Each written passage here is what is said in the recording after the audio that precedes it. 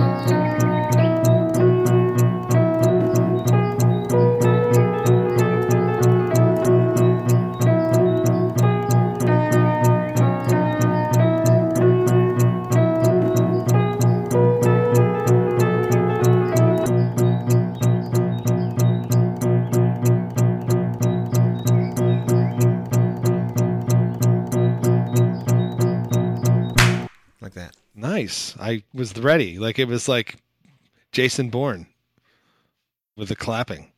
It just kicked in.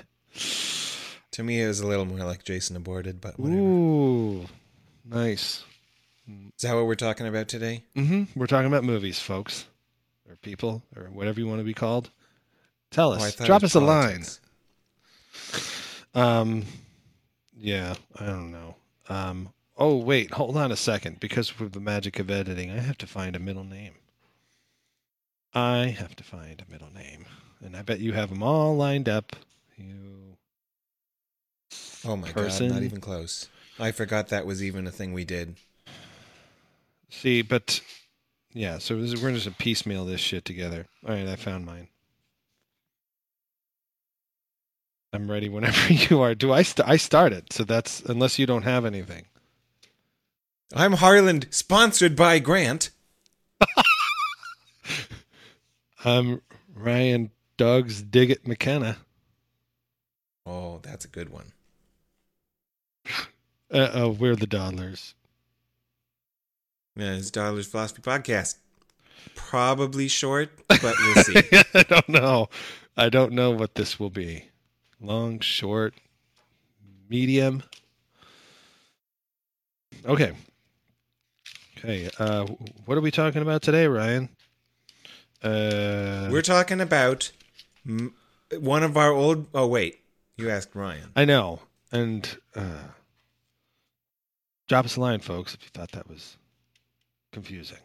Um, yeah, we're talking about today something that I'm kind of nostalgic for, which it kind of landed in the world's lap or my lap in the world. And um, today's like, post Trump election 2016 or whatever. Everything's very everything's a raw wound in the world today, and it's just the makeup of people exchanging information, ideas, and opinions, and whatever. It makes things reactionary, etc. But prior to this, if you just woke up out of a coma, that started in 2016, and you're waking up now, and you're like, what's going on? Um, Prior to this, there used to be, you know, I don't know what to call it, like intellectualism stuff, even if it was a bunch of people wearing ass hats or whatever. Um, there was an attempt, somehow to have this like discourse, and it kind of went away immediately. Once what's his name is grabbing everybody the pussy and anyway. Um, so what witnessed on social media, because like everyone else, I'm there. Um, was an exchange on Twitter between two evolutionary biologists. I guess you could say it was evolutionary biologists, even though one of them's kind of a philosopher now and whatever. The two people are David Sloan Wilson and Massimo Pigliucci. And I think that's how you say his last name. I know Harlan. Sounds good to me. Harlan, when we first ever mentioned his name, he was like Pigliucci or whatever. You have your own little history with him. But anyway, him and his ideas are shit. So how this all kind of got going was, one of the things that David Sloan Wilson, I guess you could say he's one of the main advocates or proponents for selection above, I guess you could say group selection if you want to be old and ancient about it, as opposed to like individuals being selected, individual organisms. This is, again, it's evolutionary biology. And he kind of pushed it forward. He had a paper in 1975 where he did some math, and he was able to show that it can work, group selection. And he's just always pushed this, and it's been his big deal. So he's kind of in a way, not polar opposites from Richard Dawkins, but he's kind of on the other side, because Richard Dawkins is much more gene-centric and, reductionist and all that. And David Sloan Wilson, he's now created this or constructed this phrase called multi-level selection theory. It's not just a phrase, it's a theory. And, he touts it pretty much. That's his thing. And so he's all into trying to apply evolutionary theory to human affairs and systems created by people. And so part of that's culture, and part of that's, government, politics. It could be other kinds of institutional factor or parts of the society, like school districts and things like that. So anyway, he was putting something out there, as he always does, where he had, sent out something about this particular kind of historical research that I've mentioned before, this guy Peter Turchin. He was like, "Hey, Peter, what about the Greek civilizations? Have you studied them?" And Massimo Pigliucci was just like, "Shut the fuck up." Oh, I didn't even know that was how it started. So he just came swooping in. Yeah. I saw you tweet at this other guy something, and I'm going to tell you guys to fuck up. Stop it. Yeah. Like, what was the Bob Newhart, therapy thing with Mo Collins? Stop it. Stop it. So, of course, this is painting everybody unfairly, but, whatever. Get your own damn podcast. So, Stop it. Anyway, Massimo is skeptical of the application of natural selection to various matters of, human society. And cultural evolution, I'm not saying he's against it entirely, it doesn't seem like, but he's just like, he's all show me, that kind of thing. And that kicked off some, back and forth on Twitter between the two. And then, of course, David Sloan Wilson is one of those kind of people who's like always roping others in. And he's like, come on, he's getting other people to join in, trying to get them to join in. And Massimo, and it's like his arms are crossed and he's like, nope, that kind of thing. So they both agreed, or at least Massimo, I'm sure it was David Sloan Wilson who extended an invitation to Massimo to do this thing called Letters. It's at letters.wiki.com or something like that.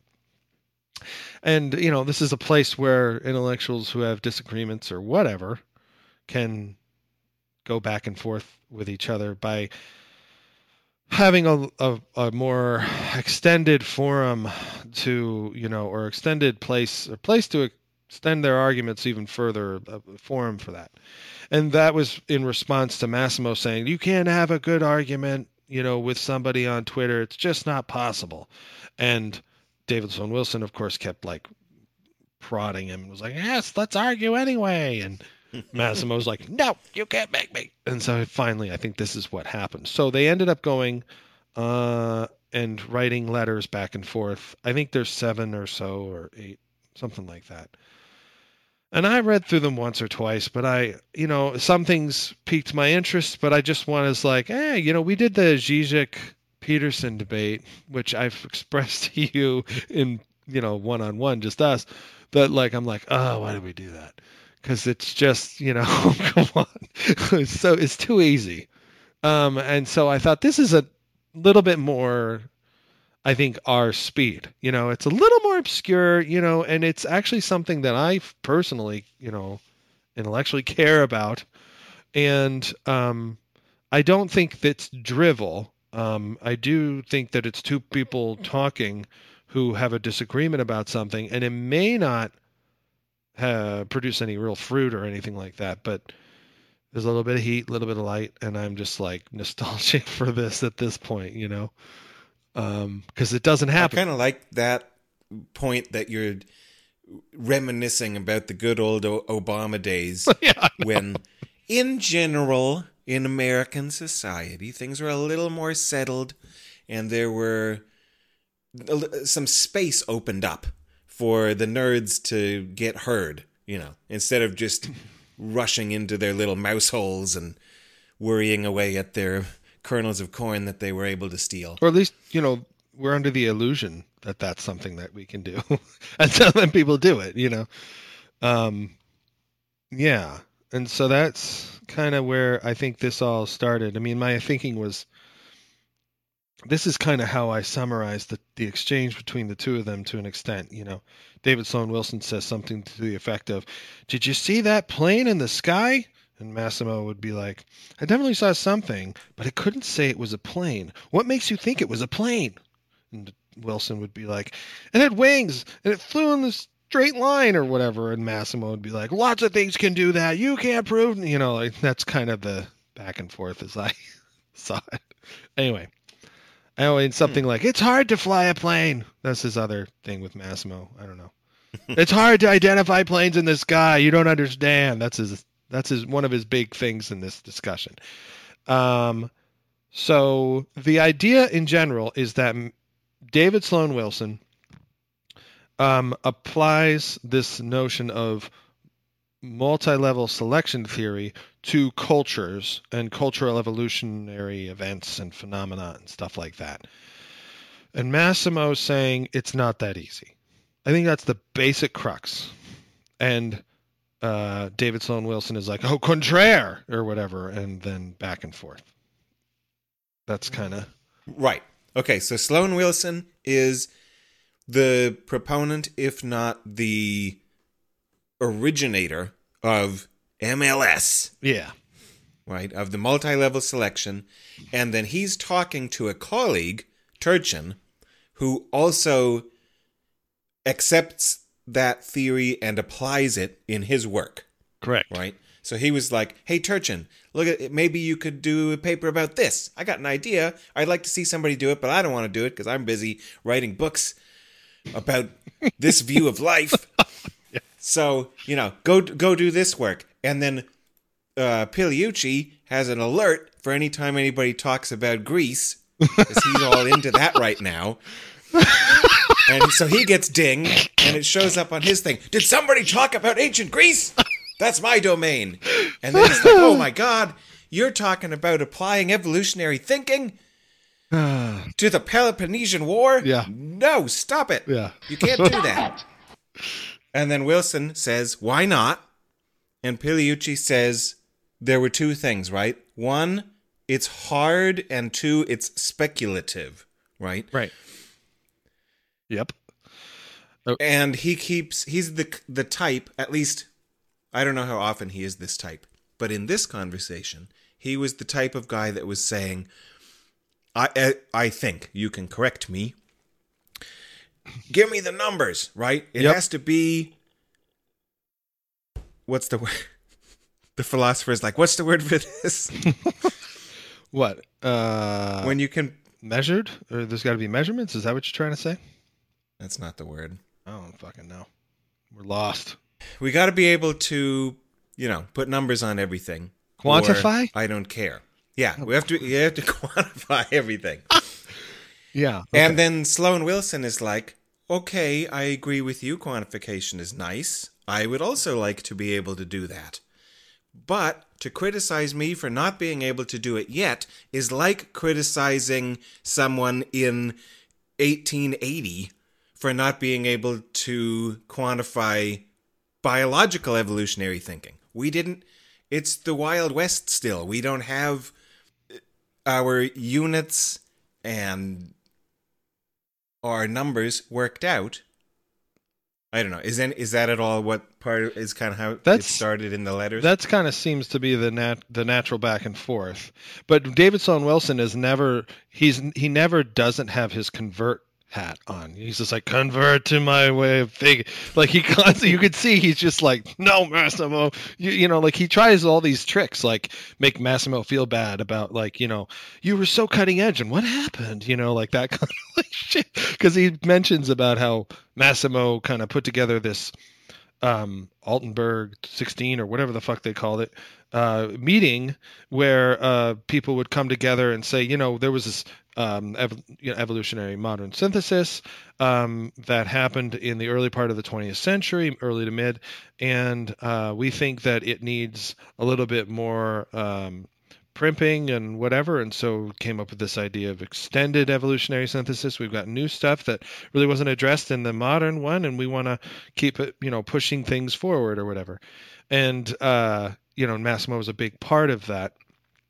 And so because Massimo, in my opinion, he's compared to us, he's a total hustler, and so is Sloan Wilson. These people are like, great institution, and I'll be on the cutting edge of this, and da da da, and so David Sloan Wilson was invited to that because he's the MLS guy, and other people, other developmental stuff, epigenetics really got kind of brought up into the mainstream of discussion or whatever, for at least at the academic level. It was no longer just simply a pocket where people were kind of forgotten or whatever.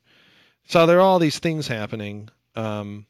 Niche construction had its moment in the sun for that too. So anyway, so he's kind of also poking at him for that and be like, you were the one who God called us together and now you're pushing us away, what happened, that kind of thing.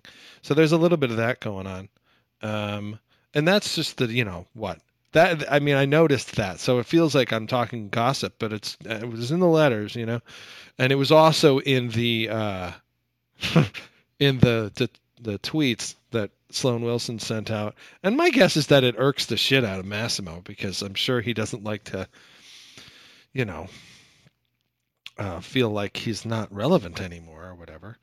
But the other thing I want to say, though, is that he wrote this thing, Twitter, I sent to you because we were kind of slowly gearing up for this. So I sent you a little tweet that he put out that I saw, and he says, my new self-description on Twitter: professor of philosophy at City College, evolutionary biologist, student of Stoicism. Somehow I've become by default a gadfly to both philosophers and scientists. And then he said, that was an end quote of the self-description on Twitter.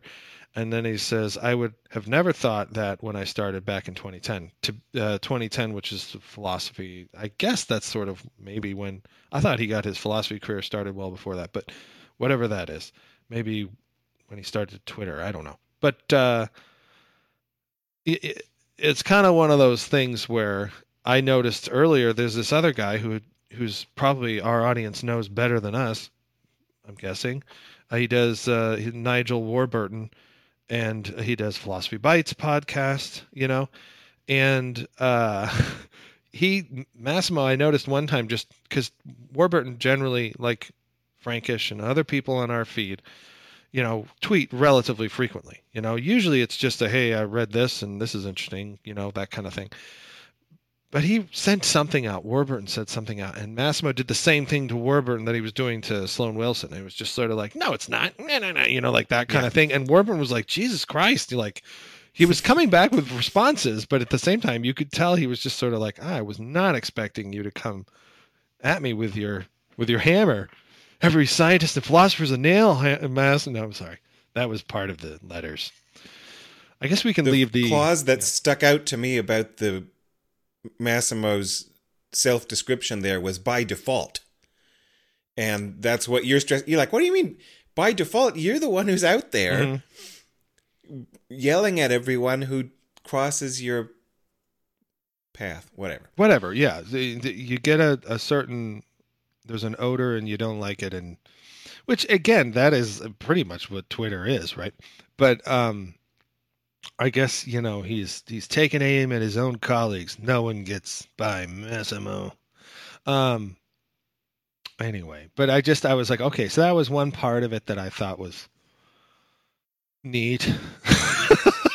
Anyway, so but in general, I guess some of the stuff that got me was this kind of stuff always blows up to a larger theme or whatever for me, these kinds of things.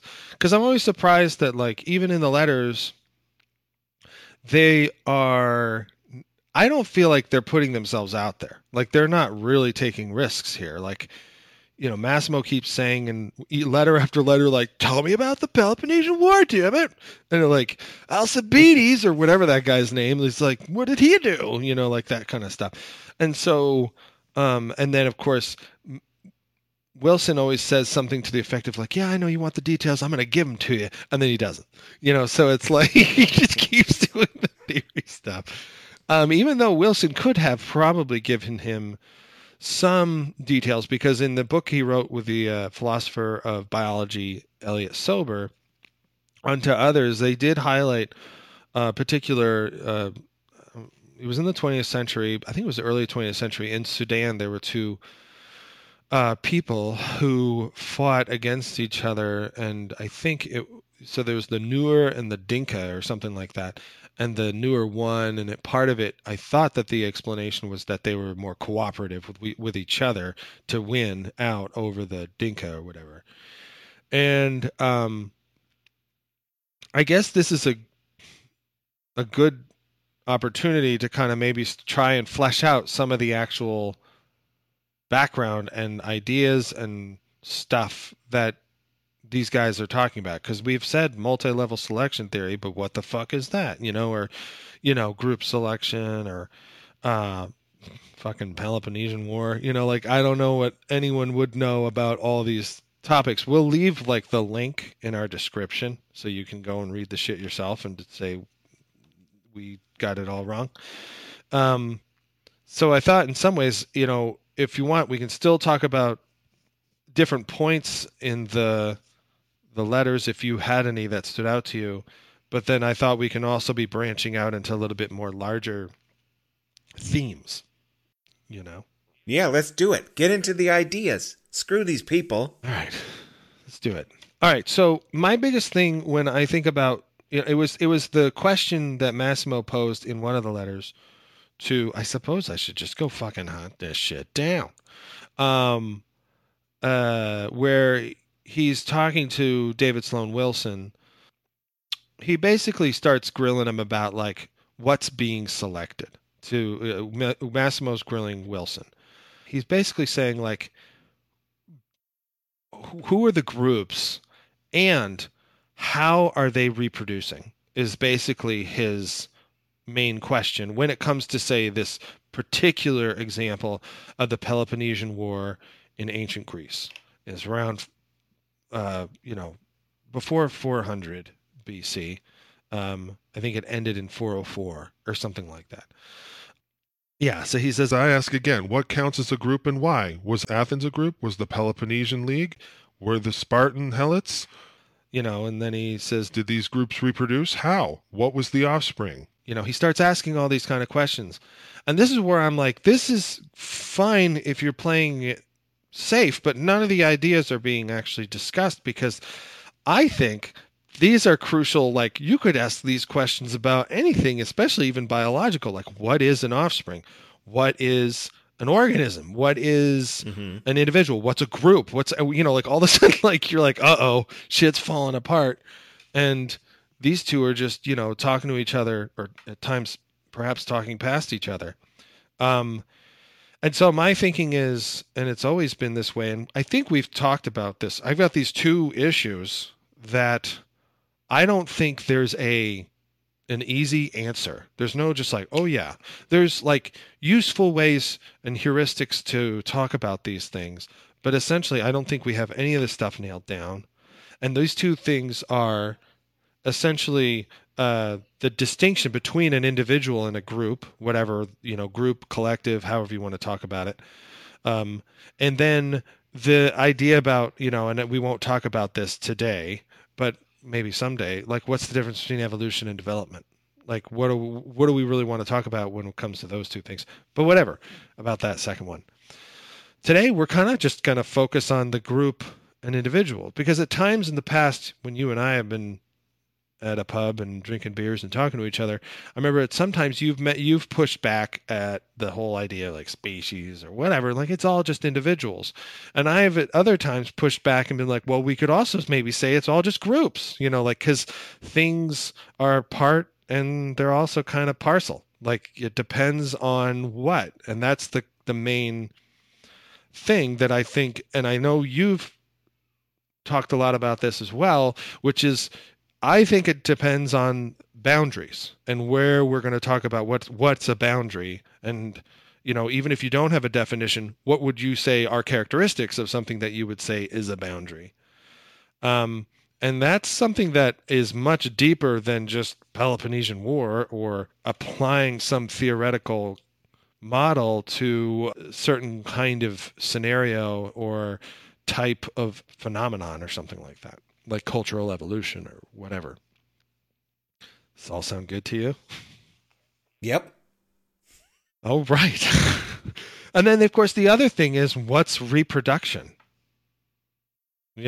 What do people mean? And when I read books by philosophers of biology and stuff like that, it still seems quite slippery.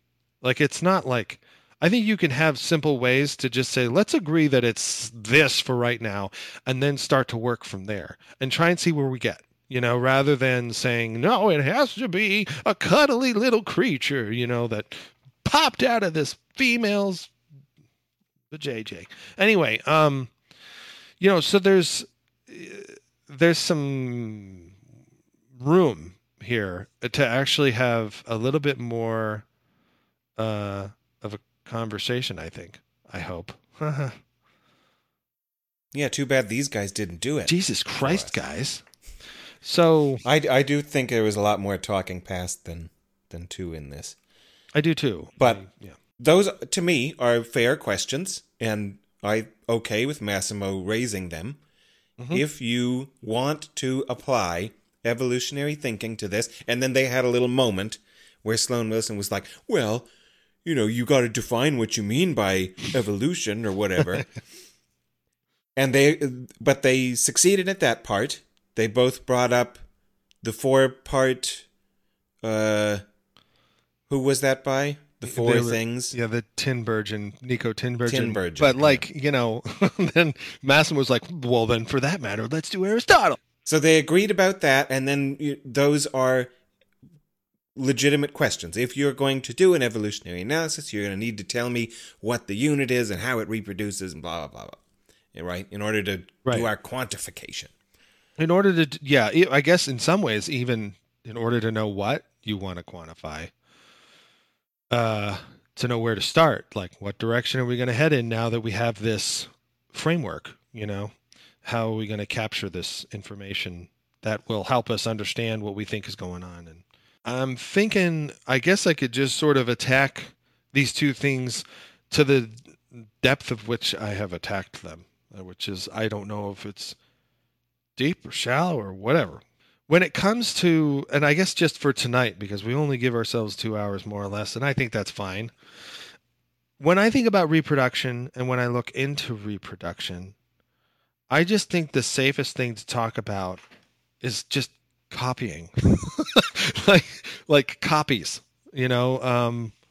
making individual entities out of, some model or whatever it is from of another kind of individual entity, and that the thing that connects them, or the thing that we are focusing on in this respect, is fidelity.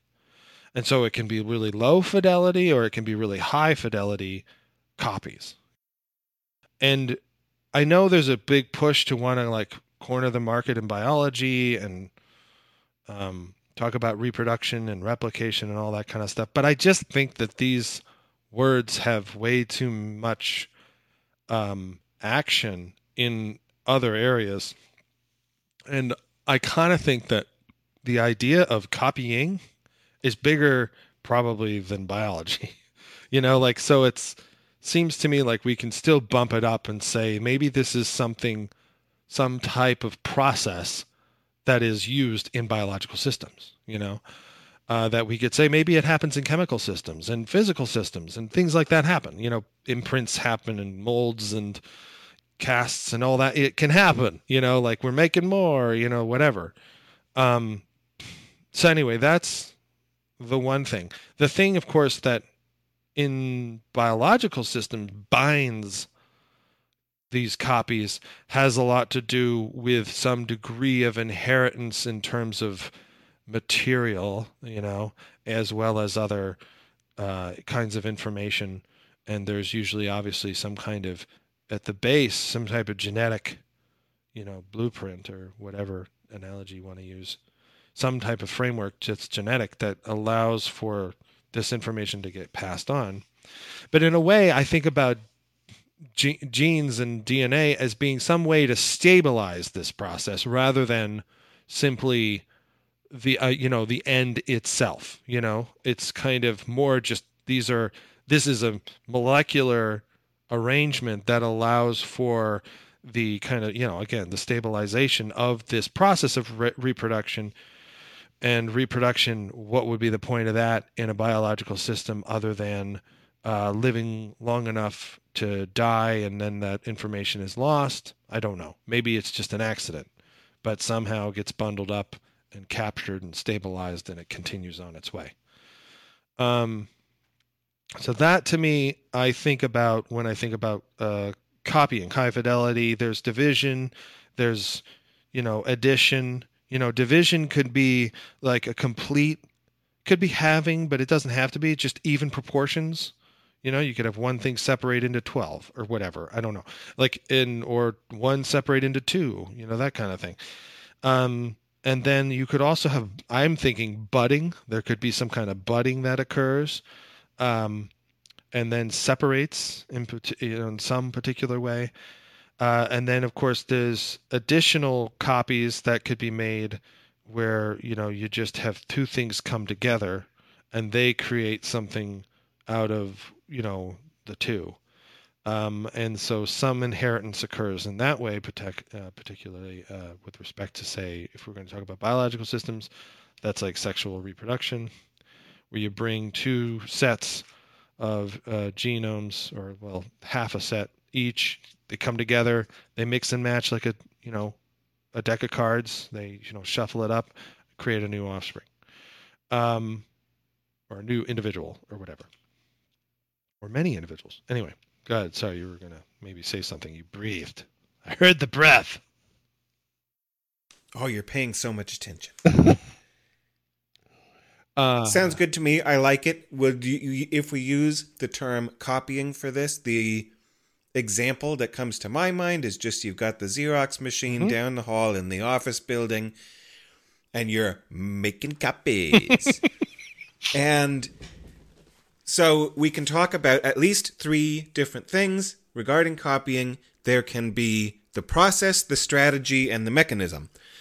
The process is the whole deal. It's made of the human being who walks down there with their little manila folder and the paper and the machine and the act of lifting the lid and placing it in the upper right-hand corner, blah, blah, that whole thing, pushing the button, wait. That's the process.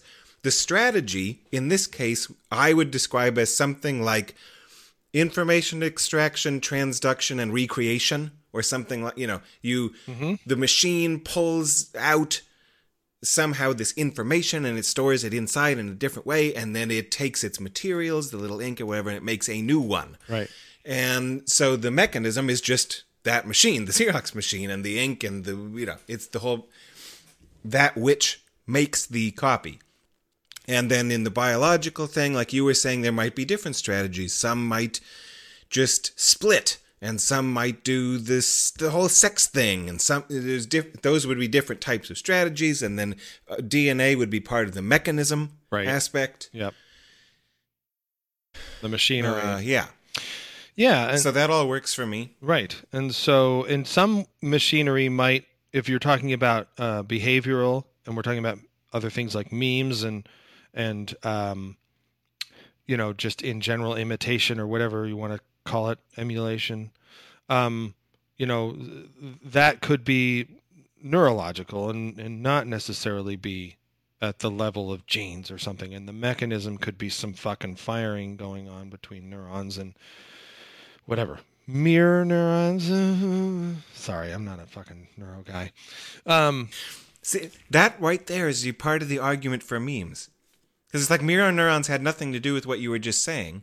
But that meme is in your brain, and as soon as the word meme gets activated, then the phrase mirror neurons gets activated or whatever, and you're just like, I gotta say it! And then you just fucking say it even though it doesn't belong. Well, it's funny because I remember reading something about that, and they thought that was going to be one of the potentials, was that they were able to understand why learning happens or something. But maybe I'm totally fucked up about that.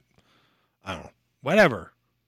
That's another thing that I had picked up on. This isn't necessarily the place to bring it up, but since you used the word, how did they go through these 7 letters without using the word meme? It must be that they're consciously avoiding it because it's a bad word in their group, in their culture community, right? Like, how can they not use the word? I think when it comes to someone like David Sloan Wilson, he, like I said, I think earlier here, he's kind of on, I wouldn't say opposite ends from Richard Dawkins, but he's definitely not in the Richard Dawkins camp. And he is, I think, a frustrated individual when it comes to gene centrism type thinking or whatever. And Massimo, I think, I have no idea whose side he's on. So it's like, why would he bother, And so that's kind of my thinking. The damn, what was he, a gadfly? So, yeah. So there you have it. They didn't mention memes, and there might be good reasons. Or whatever, reasons. There might be, reason. Okay, so anyway, we were doing the copying thing. I think the thread? I like it. So, but to me, I'm thinking one of the factors here, at least that's important within the framework part of the framework that I'm trying to set up anyway, would be fidelity. How well, reproduced or copied is what came before. And the strategy may not be to have a good copy, in like a high fidelity copy, but it's still, I think, a part of this, because I'm setting up, that's just an axis. What I'm setting up is, we've talked about this I eventually kind of went there with Try 'em Enjoy, that episode, where I was talking about the quadrants, like if you think about a window, with the thing, like the cross between the 4 panes of glass. And then, of course, some people may be familiar with that sort of political one, where there's authoritarian and libertarian, and then conservative and liberal, or left and right, or whatever. And I kind of want to set up something like that tonight, just a little, okay? So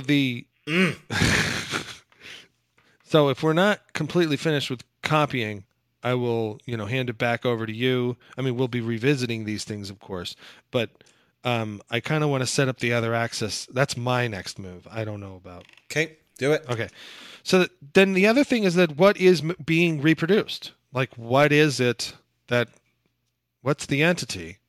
And how do we think about it? Do we want to call it an individual, or, to what degree do we talk about this thing, whatever it is, as a single entity versus being comprised of multiple entities? And of course, the more we learn about things, unfortunately, the closer, the sooner, as soon as we learn more about it, that seems like inevitably we start to, in our reductionist ways or whatever it is, we break it down into pieces and all that kind of shit. But it's not a, stupid or anything like that. It makes sense. There's cells in our bodies, and as far as our understanding of evolution and the evolutionary history of bodies, is that they're comprised of these little cells, and that these cells at one time, their ancestry belongs to free living, not being all bound up in a body, and multicellular bodies and all that kind of shit, plants, fungi, and animals. And anyway, the question then to me when we talk about is it do we want to talk about it as an individual, or we want to talk about something as a group? I do think it comes down to talking about boundaries, and in particular, when I think about boundaries, I think about permeability. And I think we've had this conversation before, just one-on-one, maybe on the podcast at times, I don't know. But you could have varying degrees of permeability with respect to the entity's level of influence, like what it will be influencing. So, you know, the impact of a single bacterium at the base of a skyscraper, that is not, those two things are kind of separate from each other. So the bacteria is going to have influence on perhaps other bacteria, and that kind of stuff. So when we talk about the world of the bacteria, what has influence on it, I don't know, the whole thing of we would call a skyscraper has influence on a bacteria. I don't know. I think it's not as useful to think of it in that way. I think it'd be more useful to think about whatever's in your immediate environment and whatever it is that you can extract stuff from or avoid or whatever. It doesn't have to be an agency entity type thing, but it's useful to talk about it in that way. And so permeability, the boundary having some degree of permeability, allows some degree of autonomy in the thing that we're going to talk about. And a lot of this, of course, is a big open door for you to also swagger in with talking about language and whatnot, I think. But when it comes to permeability with respect to boundaries, I'm talking about, a high permeability boundary has like many degrees of freedom and it's inclusive, and then something that has low permeability in it, relative to its environmental context has few degrees of freedom and is exclusive. It's essentially, I think about it, this book I was reading by this guy, Alan D.M. Rayner. He wrote a book in 1997 called Degrees of Freedom, and its a subtitle is Living in Dynamic Boundaries. He's a mycologist, which is the person who studies fungi. And he gives an example in this book about like just, and this is what makes me think about this, but just a glass jar with marbles in it. And if you keep putting more marbles in it, they start to pack in, and their boundaries are interacting with each other. But depending on how you're looking at the situation, you could think of it just as one thing, but as you get closer, say you're in the jar, you're like, oh, it's all these marbles in it, like you're getting all these various perspectives. But I think about like low permeability boundaries and entities, things are kind of packed in a little bit more versus something that's much looser with low permeability. And I don't know why this keeps coming to my head, but I think of like a hand of cards. It's like or a stack of boxes for the chimpanzee to climb up and grab the banana. Like the boundary or the degrees of freedom, it's sort of a tentative arrangement, and it is essentially bound by the behavior of the chimpanzee, this stack of boxes or whatever. And we call it an entity. And I guess you could say it has, a boundary if you're talking about the boxes and you're touching it or whatever, but it also has this, gravitational force, and it has to be constructed by the damn chimpanzee, and it could easily fall over and chimpanzee breaks its leg or whatever. Like it's not like, within the environmental context of like an aqueous solution with the bacteria flowing through. The bacteria seems like it might be kind of a hardy thing compared to, say, just some random ass molecules that are trying to stick together. Anyway. So that's kind of how I'm looking at permeability and boundaries and whatever we want to call a group or an individual and how we're going to look at it. And that would be like the other axis. So I don't know, say the fidelity, low to high fidelity is an x-axis, and then the y-axis in this Cartesian coordinate system would be permeability, or something like that. And in these quadrants, what would we say falls in them, as far as when we think about what its reproductive strategies or whatever are, and whether or not we consider it a group or we consider it an individual, and how do we go about doing that, and where, so is there some place for multi-level selection theory to be applied to cultural evolution in this quadrant, or this set of 4 quadrants? What's the X and Y again? Damn it! God, you sleeping on the job. The X is fidelity. You can go from low, low to high would be going from, I don't know, right to left on your screen. Sorry, we're not sharing screens. Anyway. And then I have high permeability up at the top and then low permeability down at the bottom. Okay, of what? Oh, with respect to the boundaries of the individual / it has to do with a boundary, and it has to do with what we want to talk about regarding individuals. So how does a boundary have a position on the x-axis? How is a boundary more or less fidelous? Or what, no, it's not. It's not the boundary that's got fidelity. That's the reproduction axis. That's the copying axis. Have I lost you? Yeah. Damn it. Because I thought the way these things worked is that you take one individual's political beliefs and then you move that person somewhere on the X and somewhere on the Y. But yours is different. One is a boundary and one is a copying process or whatever. Mm-hmm. So I don't see even how it's on... Well, if these are 2 variables that we find to be important, I'm saying they are because of how we talk about applying some kind of, selection mechanism to something like cultural evolution, which is what their debate was, or discussion in the letters was about. And So one of the dots might be in the, let's say it's a high fidelity, low permeability dot in that part of the quadrant. What does the dot refer to?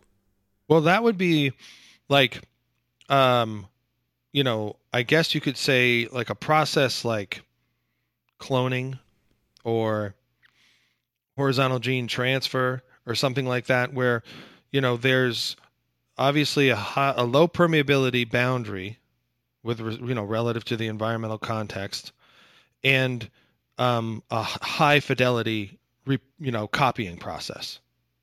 And of course, we're talking about genes. Maybe you could also put the damn Xerox machine, because compared to,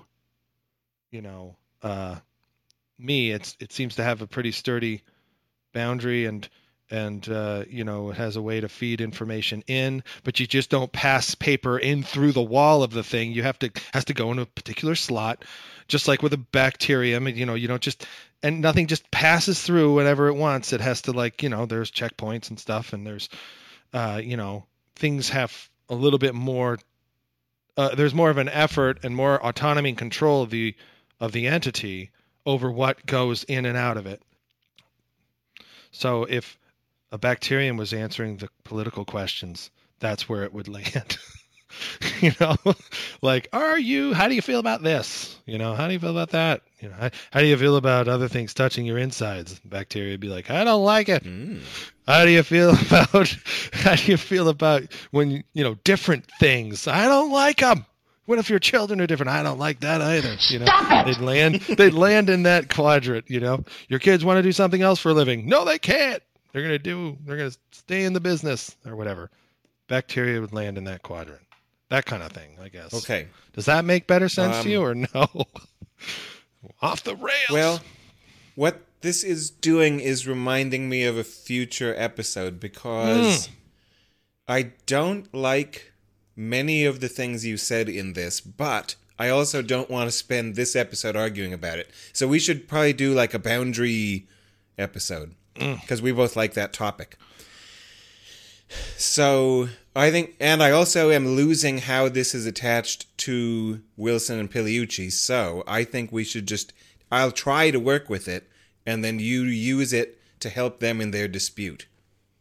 Well, that's what it's for. I've already I'm pretty much trying to, that's like a zoomed out, like that's my attempt to zoom out from what it is that they're talking about. Okay, yeah. So, a way to address your new tool, because Sloan Wilson is always talking about his toolbox. That's the person who gets the job done is the one who has a toolbox. Yeah. I've got all these things. So you want to make a tool for his toolbox, right? With this quadrant thing, with this axis. Well, I mean, in a way, what I want to do is frame where I think this discussion is being had, and then I guess drill down from there. But I'm not sure if there's no real buy-in, then we can move on to something else. I thought, is this what that is intended to do? This is a way, if we plot some group, is that something that might go on this, a group? Yeah, I think or a group evolving over time or something? I guess. So the thing would be then what falls into these various quadrants. So something that I would say has low fidelity and low permeability would be like, sexual reproduction, that kind of thing, maybe budding.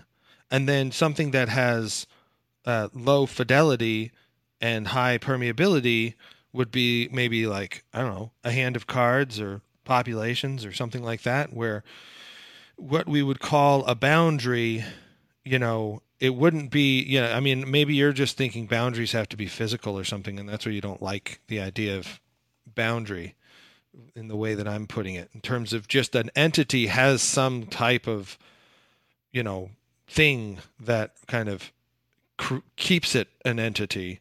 And so a hand of cards, the things that keep it an entity would be, like you were saying, what, process, strategy, and mechanism.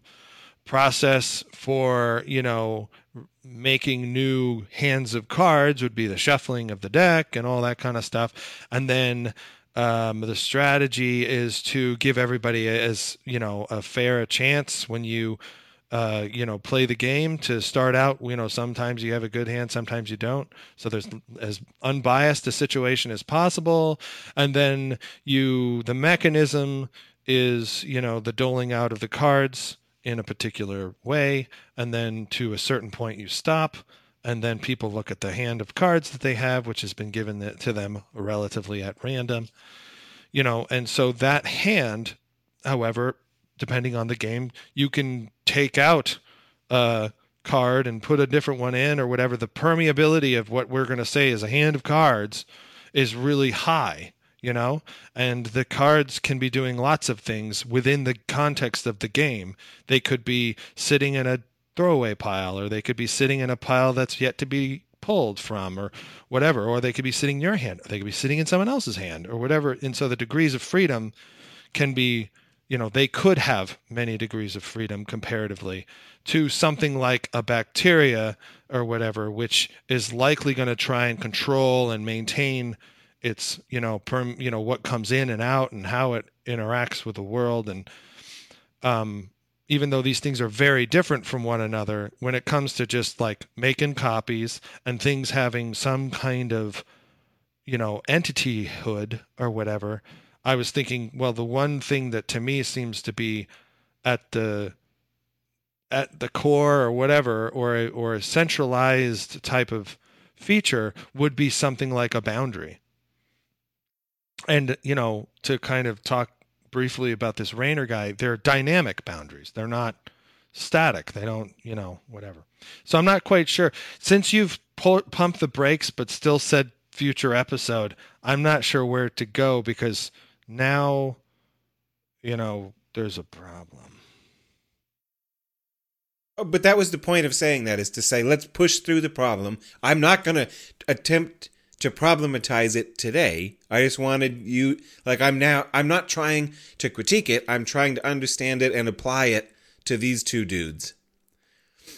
So I'm saying just keep going wherever you were going. I don't want to derail it. So, okay. So then the last little quadrant there that I was thinking, something that's high permeability and,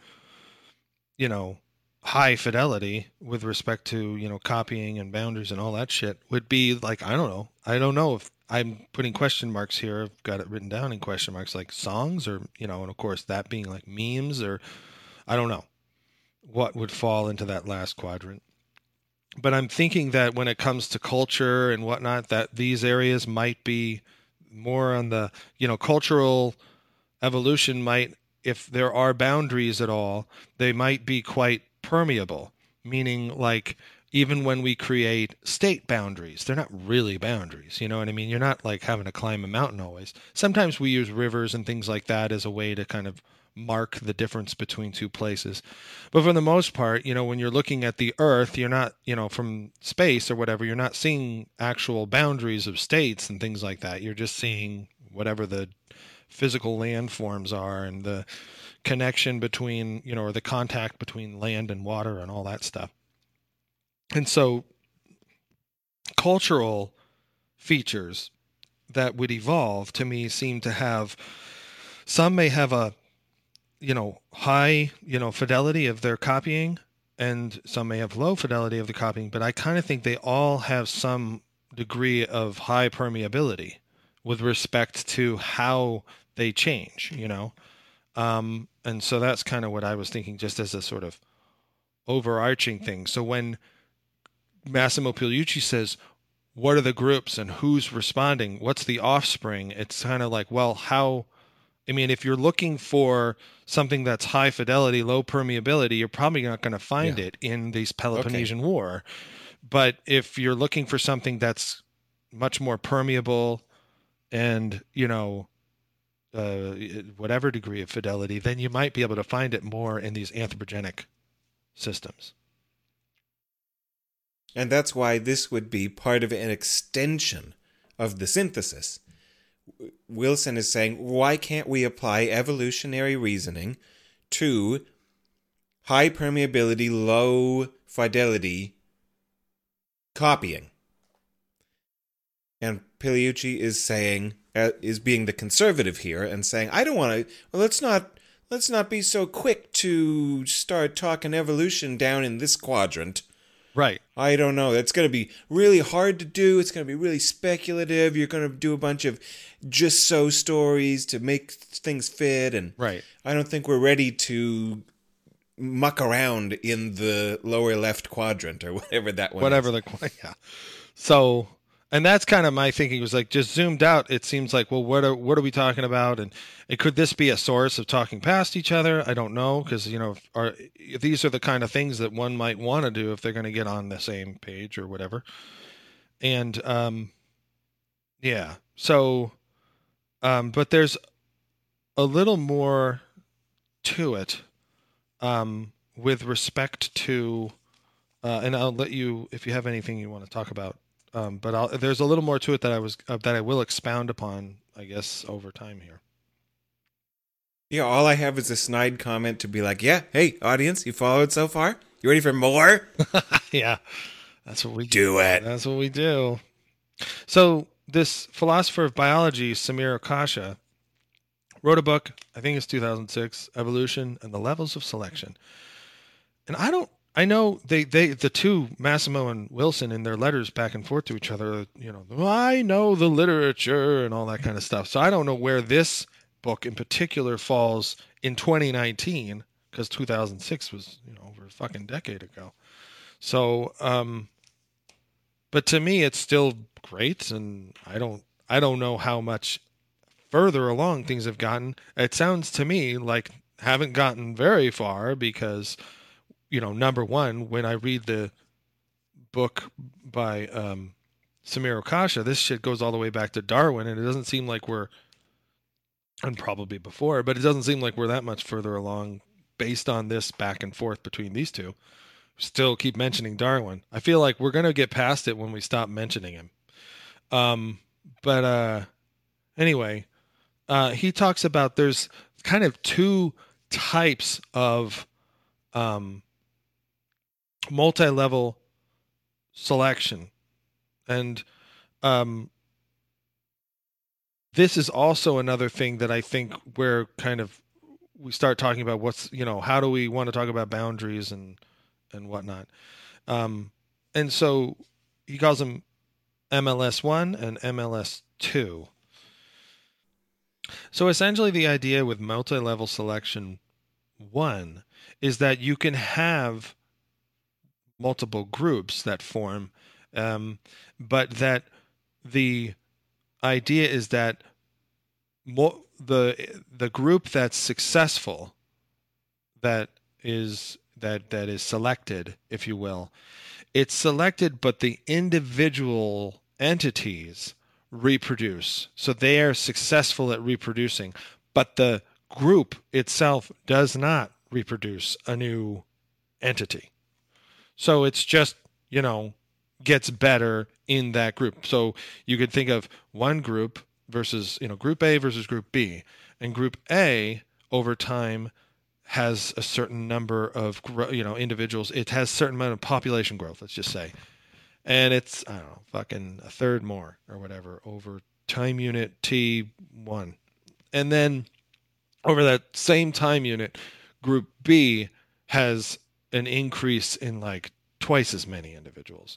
And so that's multi-level selection one, where one group just does better within itself, and as it continues along, it's just whatever it has, it's more cooperative or whatever it is that's going on in that group. Those traits are being passed on. There's more success with those individuals because of the traits they've inherited, and they're creating more individuals. And in group A, they're just not. They're not able to get off their knees as well or whatever. And so that's multi-level selection one. And that's pretty much what, in the beginning at least, David Sloan Wilson was talking about.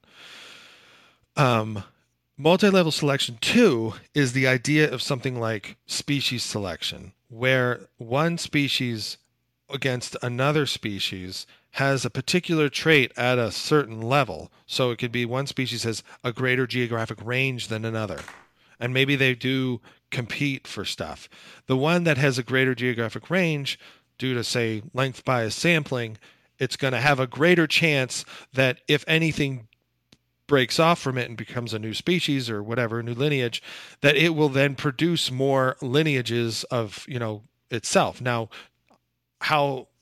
what the level of fidelity of those copies are is probably pretty low, but you're looking at, speciation or whatever as being another kind of form of copying and offspring, that kind of thing. So that's multi-level selection too. So there's two different ways in which they think about this.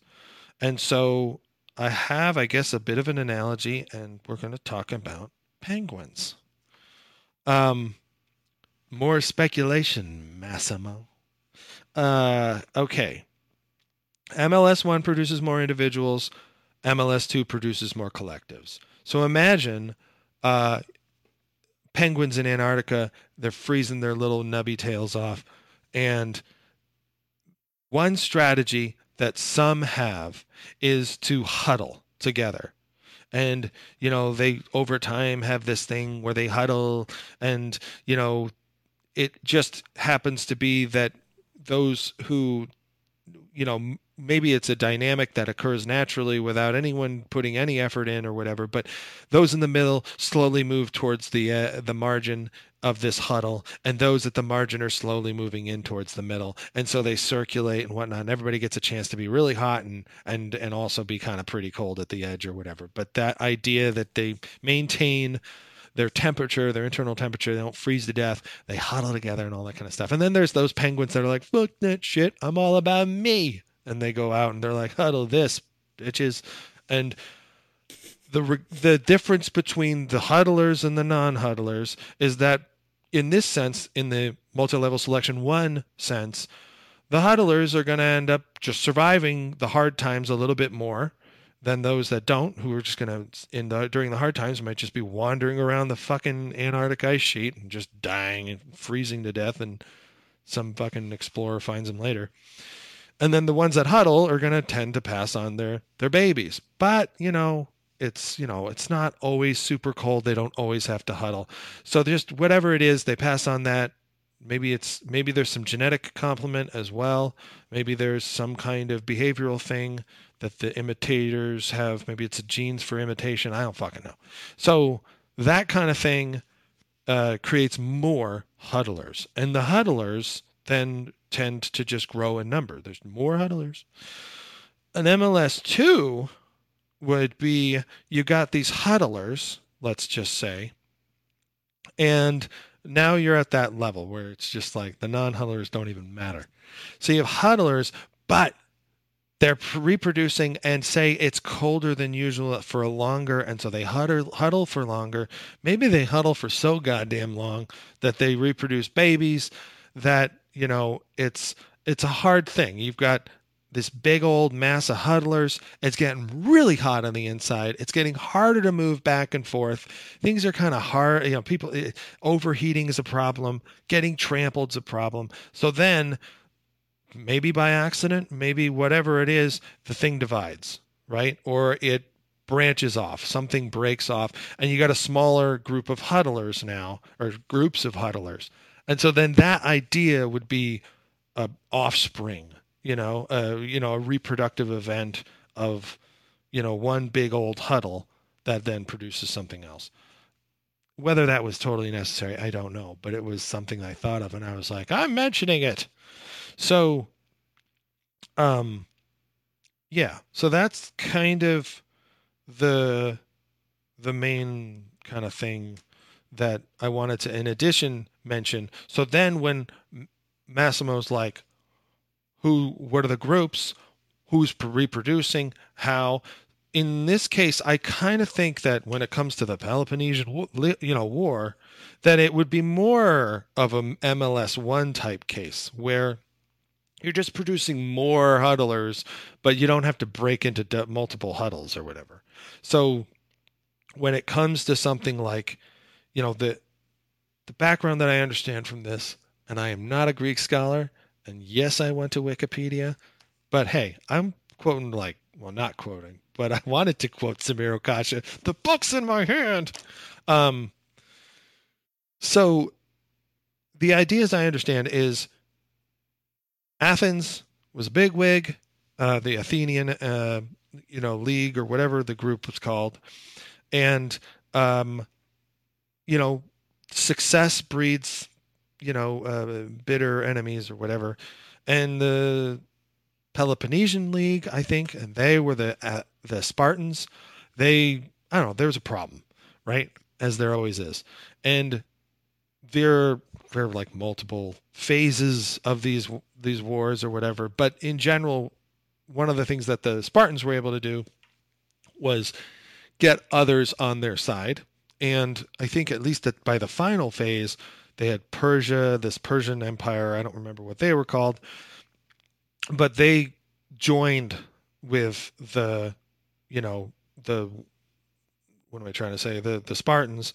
And they were able to, because they had higher cooperation, whatever it was that was going on with them, they were able to overwhelm the Athenian group and, win the war. But of course, instead of, whatever it was about Sparta, they were able to, at least within, their general surroundings, this is all, essentially, fighting happening around the Aegean Sea on both sides, east and west, in that basin.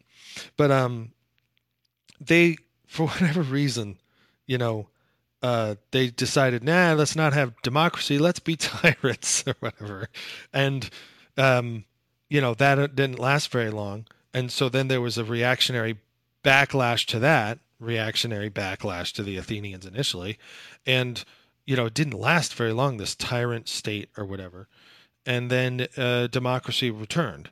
And so they were able to be beaten back. And I think about like, okay, well, so during the war, there's lots of cooperation. Persians, there's others perhaps with the Spartans. And then during the tyrannic aftermath, Persians got nothing. And all of a sudden there was this low cooperation. And those who were also able to cooperate better, which were the Athenian and other people who were like, damn it, let's get this back or whatever, then they overwhelmed the Spartans. And so as these back and forths are occurring, whatever it is that's culturally relevant to the dominant group will be spread by whatever's, the dictates of the group are going to be. So if it's tyranny and, horribleness, then that'll get spread around and probably people will, whatever those quote unquote memes are, will get passed on. And then if it's, cooperation and democracy, whatever those memes are, will get spread throughout. And so that's I think it's more of an MLS one where you just create more individuals. And in particular, this is an individual meme or whatever. There. What? That was the end? The end of everything. Well, that was just the idea that I was thinking, okay, well, if we're going to talk about Peloponnesian War, I don't even know what quadrant it would fall in, but it definitely would be, I think, more on the high permeability side and within this MLS1 component that this guy Samir Akash talks about, which is where you're just producing more individuals rather than collectives or whatever. Too bad you weren't writing letters to Massimo. It feels to me like most of what you have been engaging in with your projects tonight is sort of attempting to get started at doing what Wilson wants, right? You haven't got to precise quantification yet, but it sounds like you're trying to show Massimo, well, there are some tools that we could put in the kit and at least talk about it and look about it in these ways. And there could be benefits derived from these evolutionary style considerations. Yeah, I mean, I would say certainly that's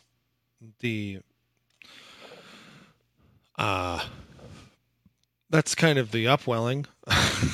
Whether or not I actually want to do it is like another thing. But definitely, I think when I just tweet at Peter Turchin and tell him to do it. Yeah. Yeah. Follow this thread. It's 20,000 tweets long. Yeah. And so, yeah, that was mainly what I wanted to, address when it came to the idea of, what I thought they were talking about in as good or bad a way as possible. But it's something, not nothing. Yeah, man, it's not nothing. You're putting ideas out there. Yep. I don't know what I'm going to say about them. I don't think I'm going to say anything. I think I'm just going to be like, yeah, there you go. That's Ryan's thing. There it is. And then some other night we'll argue about what permeability means and what a boundary is. Okay. Sounds good to me. One thing, before we... I don't know if you're totally done or not, but one thing I wanted to say, totally separate. Okay. Do you want to talk more about this or no? What? Do something separate. That's totally fine. Yeah. Okay. I had a bell go off in my head because I've got an alarm system set up for these things. And when I got to this sentence, I thought, the whole thing now makes sense, and this entire epistolary exchange is irrelevant to me now. But Massimo let slip this. Okay, so he was quoting Peter Turchin, because they were both kind of talking about him as a ancillary member of the conversation. Mm-hmm. And so Turchin wrote Human societies or their decision-making institutions may anticipate the eventual results of group selection in many contexts and get there first. Such anticipative selection, when it works, will yield the most rapid rate of social change. So that's the sort of thing that MLS people say that Massimo doesn't like. And he says back to that, Well, he may call this anticipative selection, but I call it conscious volitional decision-making. and that's like I just went, ding, I get it now. This guy has an idol, a dogma here, and he thinks that Sloan Wilson and his crew might encroach on his free will. And that's where the whole thing comes from. Maybe I'm just reading too much into it because I'm obsessed with that kind of... I don't like it when people do that. But that really just set it off, that Pigliucci is just like, wait a minute. I really like my conscious volitional decision making, and you guys are telling me I might not do it. And that's why he got his backup. I don't know if you even noticed. No, that's a... now you need to go tweet that. Yeah, no, for sure. I think we all read things, differently or whatever. But yeah, so something that is, this is what he finished it off with saying, is something that is nowhere in your math, Yeah. We can, italics, think about stuff before acting on it. So he's emphatic and certain about that he is a conscious agent who thinks about stuff. And he's like, if I'm just merely a dot on Ryan's graph that has some degree of permeability and fidelity and stuff just happens and my boundary gets crossed and I make copies of stuff. No! Stop it! I don't have room in there to be a conscious thinking thing. So he just reacts against it. Yeah. Yeah. I mean, I'm not against that interpretation. I'm sure he is. He'd be like, you don't get me or anything. Yeah. You want to end on that? I don't know. That's just one thing that I picked up on and had marked to mention. Yeah. That's like down. Oh boy, that was almost at the end. Yep. Criminy. Well, do you have anything else that you, or was that pretty much it? And you were like, I'm done with this. That's it. I'm done. Okay. All right. Well,